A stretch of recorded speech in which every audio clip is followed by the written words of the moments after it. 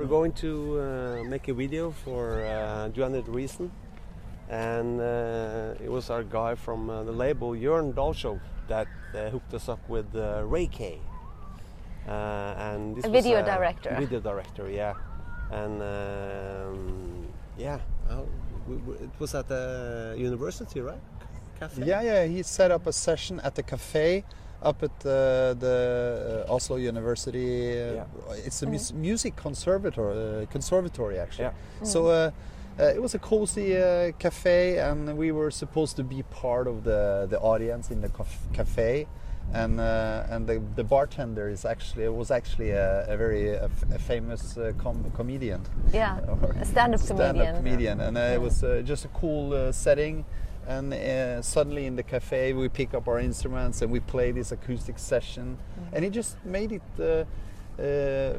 feel very cozy and natural. Yeah. And but he was very cool. He was like, he had this vibe to him. He was sitting there with a hat. He kind of like, oh, you do this, you do this. He was like a real director, and the history shows that he actually became like a really big director. He did videos for Justin Bieber, the Beyonce. Baby, Beyonce. He did Lady Gaga. He became like a really famous video director after that. So big shout out to Ray K. 30 years ago, I was I didn't know Jonny, but I was a secret fan of Kim. He was walking around with his drumsticks in Oslo with thick gold chains and long ginger hair, and he had this swag, this walk. And I was like, whoa, cool guy. So someone hooked us up. Yeah, this guitar player. It was guitar player that contacted me and said if I wanted to join a new band, and he had met Simone, and if I knew a bass player. And I just had come home from Norway, and I met Jonny at Berkeley, and I said, yeah, I got a guy. He lives in the States, but he will soon come to Norway. So, and then we started to play together, the four of us. So, and it started out with us doing cover records, right? Yeah, it was the three of us, and then I don't remember who played keyboard, and then a guitar, and then a couple of guitar players.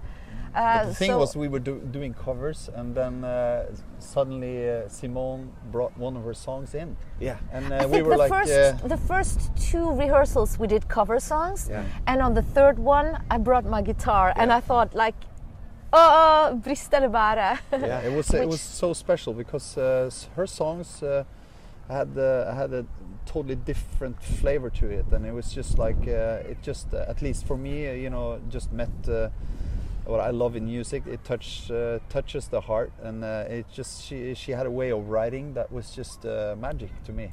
And when Kim and me could play our sort of jazzy beats and bass lines and things to her kind of laid back and cozy guitar playing and lines, which was really amazing. I think we got this blend that was just very us, different. I hadn't heard it so much before, and it's just it felt natural to us, and I think we just sort of stumbled upon an energy and a vibe. And a chemistry. Yeah. That has turned out to be the D sound in our lives in a way. Yeah, I was so surprised that the way you guys, because I remember the first time I played the song, Kim had this expression that I over the past 30 years have learned. This expression means he's listening and processing and already coming up with an idea.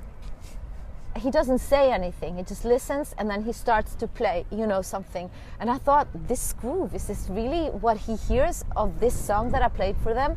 And Jonny, he's immediately started to play a bass line. And this happened, I swear to God, the first time I played them a song that I had written. It just happened. And the same process and the same situation and vibe has repeated over and over and over again the past 30 years.